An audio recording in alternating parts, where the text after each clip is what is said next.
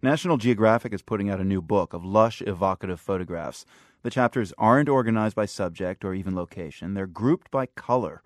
National Geographic photographer Annie Griffiths curated the book, Life in Color, and she selected many images that have never been published before. Some go back more than 100 years. Griffiths says Life in Color explores the vivid colors in National Geographic's archives. The blue chapter is really quite fun because there's everything from this painted face that's an extraordinary blue to a picture of a wild cat that there's no blue in the picture except its eyes. And we did the blues of the ocean, but then we also did blue in unexpected places. You know, we do the full range between stunning landscapes, wildlife, cultures. Like what? Give us an example there.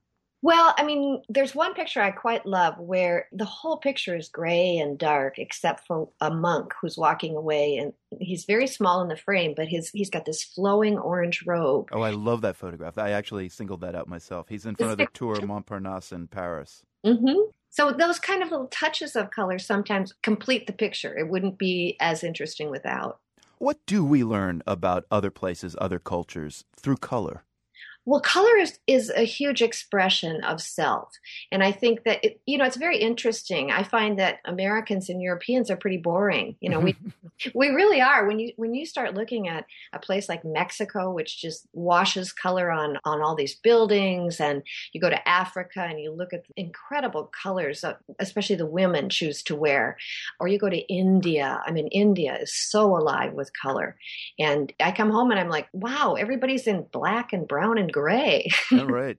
Well, let's talk about a couple of places that you've been to, and some of your photographs from those places are featured in this book. And just kind of free associate. Give us a color that you think of when you think of Cape Town, South Africa, for example. White. Wow, really? Yeah, because Cape Town, it's one of those jewels of a city, and there's so many white buildings and then the sea beyond. It's funny because your photo features colors pretty much everything other than white from Cape Town, and my mind immediately goes to the photos of those beautiful multicolored buildings in Cape Town. Well, and that's a very special part of Cape Town, where the whole neighborhood is done in these vivid colors. And I remember waiting because I wanted to get it without traffic and with interesting light. And finally it happened. There was an absolutely gorgeous morning where people were just waking up. What is the color that you think of when you think Angangueo, Mexico? Pink and green and blue. And, that's what I love about cultures like Mexico, where they just splash their buildings with colors. And I think it's really indicative of the Latin spirit. It's a warm, outgoing culture.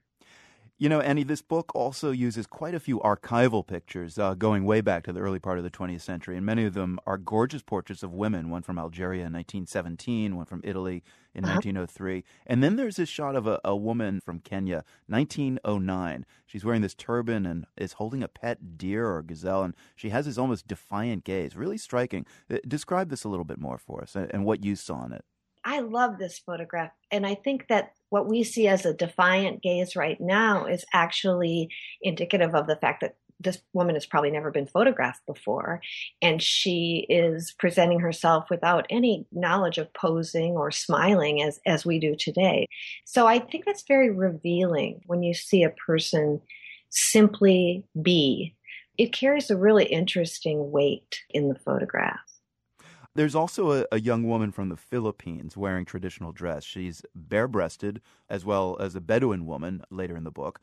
I mean, both of these kind of look like painted postcards. Do you think the mission of National Geographic in the early 1900s was to capture exotic people for the Western eye? Sure. I think there was a lot of that. The photographers were mostly men. And white men, too. White men. Yeah. And they were in pursuit of the exotic. And they'd send it back to the white male editors, and they were likely to choose a beautiful woman, I would guess, in many instances.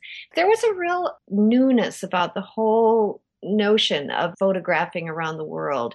And I think that when you look at it with a historic perspective, by the time we got into the 50s and 60s, most people from my generation remember that it was the only magazine on your parents' coffee table that where you see breasts. But prior to that, I think it sounds like counterintuitive, but it was sort of an innocence that this was a big deal. And in the case of the woman you mentioned, the Filipino woman, Mm. that picture looks to me like it was hand colored. And I think there are a lot of those experimentations that happened because photography was relatively new. Life in Color is the title of the book. It's curated by National Geographic staff photographer Annie Griffiths, whose work is also featured in it. Annie, very good to speak with you. Thank you. Nice to speak with you, Marco. You can see a slideshow of some of the spectacular photos Annie and I just talked about. One of my personal favorites, a stunning terraced rice field in China that looks as unreal as a painting by Van Gogh. All that is at theworld.org.